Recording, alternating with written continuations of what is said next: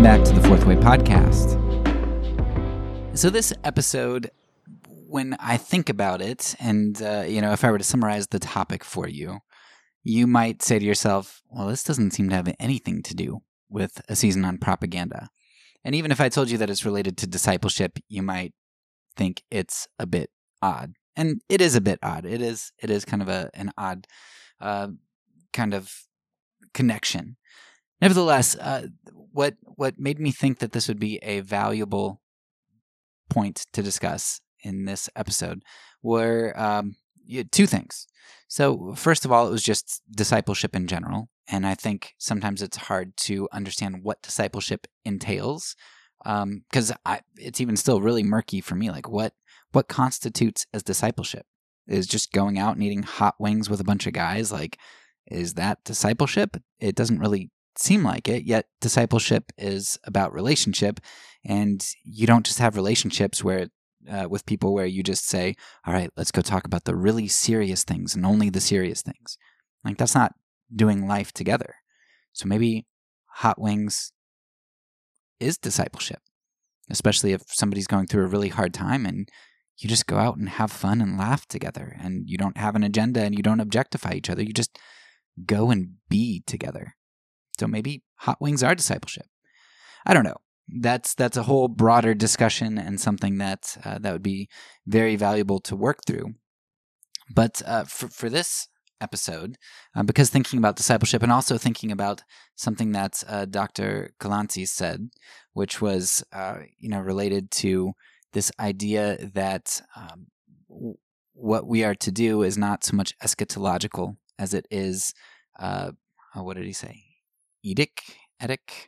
I can't remember the term that he used, but if you go back to that episode, you can check it out. Ideological, I think.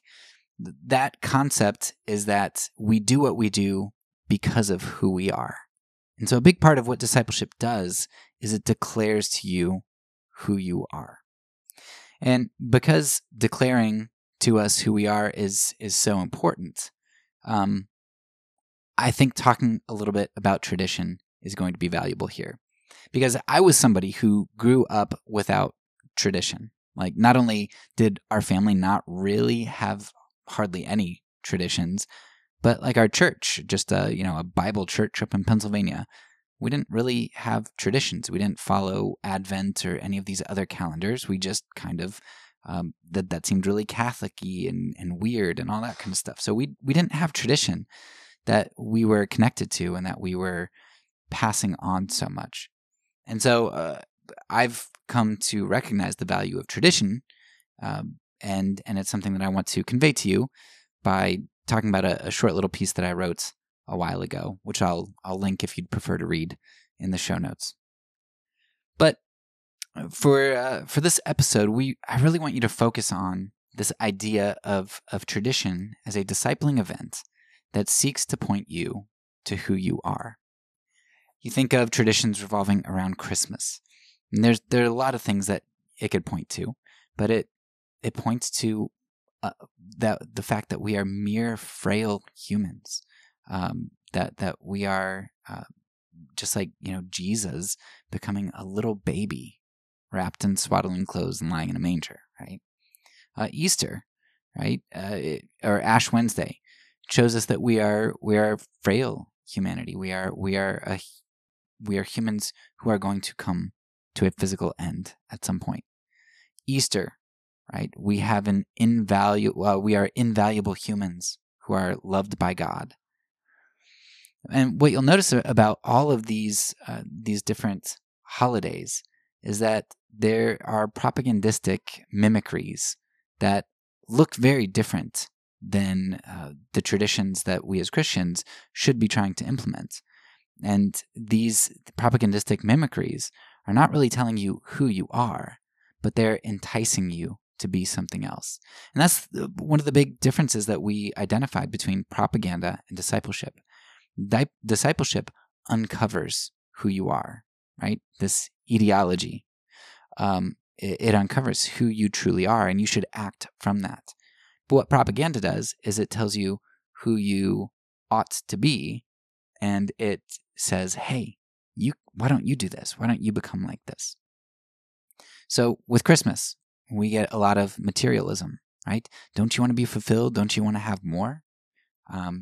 Right? It's the end of materialism. Valentine's Day, a lot of that is focused around pleasure seeking, or for kids, just this trite affection. So this episode, this article is really going to just be a brief introduction to the topic, and it's something that you should explore in a lot more depth through works like James K.A. Smith's book, Desiring the Kingdom, or Drew Johnson's work, Knowledge by Ritual. But hopefully, this brief episode gives you a glimpse as to the importance of ritual, or tradition, and how we can start thinking about forming rituals and pushing back against the propaganda that seeks to shape us. Tradition has always seemed really stale to me. It has reeked of thoughtlessness. I mean, doing something over and over again simply because someone before you did it felt like such a waste of time. But as I've mentioned in some of my other blog entries, I have, since that time, recognized that tradition is really a glue that holds us together. It's a thread that connects the beginning to the end. As Chesterton says, tradition is the democracy of the past. Rather than tradition becoming a gift that we give to our ancestors by appeasing them in our actions, which is probably what I used to think tradition was, as an obligatory nod to their archaic practices, like, hey, we haven't forgotten about you. Tradition is really the recognition and celebration of a gift that our ancestors have given to us. Any good, lasting tradition revolves around some worldview notion that was deemed so valuable it was preserved in the form of tradition. Even seemingly benign or childish traditions like Santa Claus contain entrenched worldview teachings. Santa, for instance, holds central this idea that good works are rewarded with material blessings. Your success is up to you. This is an American dream. Work hard and do good and you will rise up sort of mentality, a materialistic sort of mentality. In Mexico, Dia de los Muertos emphasizes the importance of family and heritage, the importance of legacy and being remembered, and the view of the continuation of a soul beyond death. And while these traditions and others may often look shallow and eccentric, especially in our modern culture with heavy marketing, lasting traditions are often built on very deep beliefs. Now, I really only began to understand the importance of tradition a few years ago. At that time, there was a perfect storm for change in my life.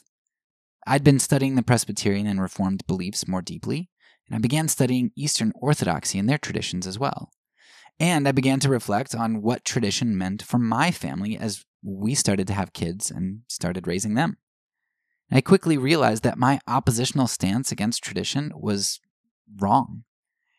As we began to understand the important role of tradition, we immediately moved towards training our children in some of the vital ecumenical Christian traditions, things like the Apostles' Creed, the Lord's Prayer, the doxology, all those things. But while we recognized the value in these traditions, we also wanted to create a unique tradition that resonated within our family.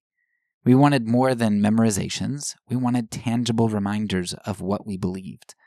And thus was born the tradition of eating the mascots. For 1 year, on each major holiday, our family ate a mascot of that holiday. We ate reindeer sausage on Christmas Day. We ate chicken hearts on Valentine's Day. We ate rabbits on Easter. And we ate whatever we wanted on Independence Day, because we weren't really sure what to do about that one. We had pumpkin pie on Halloween. We ate turkey on Thanksgiving. And we loved the tradition, and it truly embodied the weird people that we are. And even more than that, though, it embodied a deep truth we wanted to convey to our kids in a kind of fun way. The truth teaching that eating the mascot instilled was the importance of being countercultural. And I don't mean the type of counterculture that simply revolts just to be contrary. Rather, it's the countercultural push at just the place that culture needs to be opposed, at the outworking of its worldview claims. We do not accept as true and celebratory that which society tells us is true and should be celebrated. For instance, Society's message at Christmas is often the good prosper and that you too can be good enough to get what you want. But that's not what we believe. We believe that we are all broken and in need of a Savior, and sometimes having integrity actually costs us everything. Many times the good falter and fail while the wicked are prosperous. We reject the culture's worldview at Christmas and eat Santa's reindeer because his message of moralism holds no power over us. Society's message at Easter is that a cute, fluffy bunny brings me lots of little goodies. It's springtime and nature's beauty that's on display. Get out and enjoy the nice egg hunt and think happy thoughts. But this Easter message is in stark contrast to the true appreciation of Christ's Easter message and what that brings. The secular message is that life is great, so just enjoy a day of beauty. The Christian message is that this broken world is so harsh, it can't help but murder God's Son. Yet in this darkness lies our hope.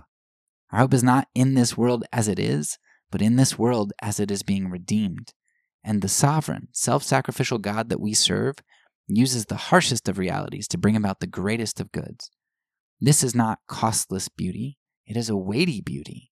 Such a message elicits more wonder and more awe at the same time that it elicits sorrow and somberness.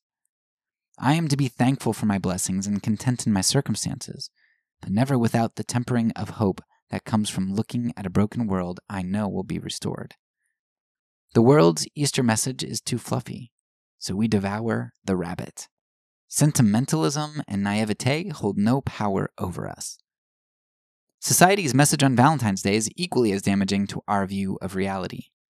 The message today is that love is what you feel. It is eros, erotic love. It is not agape, unconditional love. Cupid may have shot you with an arrow yesterday that attracts you to your wife, but tomorrow he might shoot you with an arrow that attracts you to another man's wife. So be it. You deserve to be happy.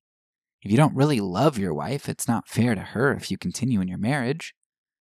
But we reject such notions of love. Love may be felt in the heart, but it is fed in the mind. On days when you don't feel love, you choose it. In seasons when you don't feel love, you build disciplines to foster it. Binging on love is like binging on alcohol.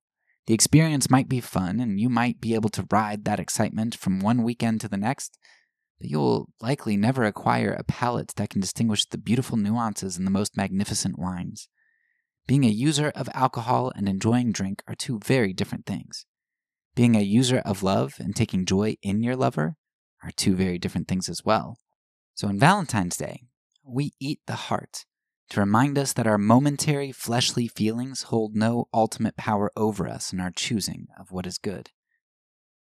Interestingly, the central Christian tradition, the Eucharist, also involves eating the Mascot.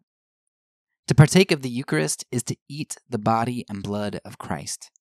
It is a memorial which reminds us of the body that was broken and the blood that was spilled for us. In this sacrament, we are celebrating the death of our mascot, the Savior, Jesus Christ.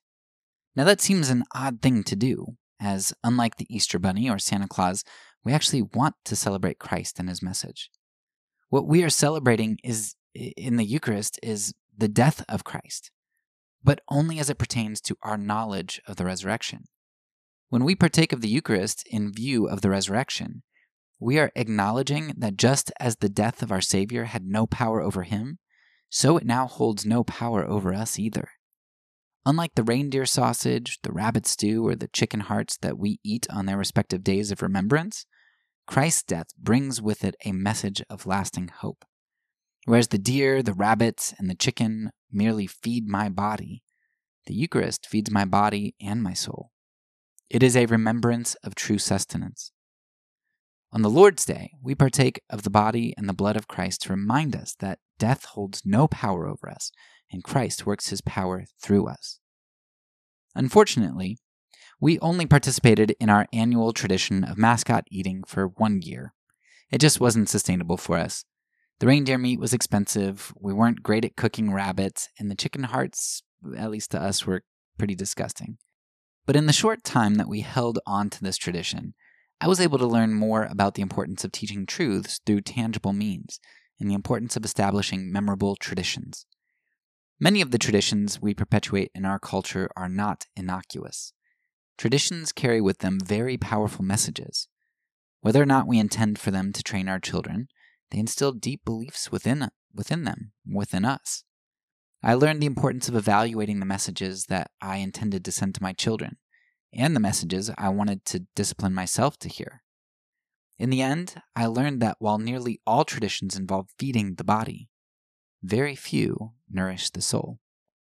As we approach Ash Wednesday, I encourage you to consider the truths our ancestors placed so clearly within this great tradition. There's a humbling, mournful message we are to hear, that we are dust, and to dust we will return. We are not living, as Lecrae says, we're just breathing to death. But at the same time, we mourn this broken world and our broken selves, and we also look to the past with sobriety and hope as we await the promised restoration our Savior assured us when he conquered death. This is not a fluffy message, but neither is it an empty one. It is a weighty truth of substance that fills our souls and leaves only tombs empty. That's all for now. So peace, and because I'm a pacifist, when I say it, I mean it.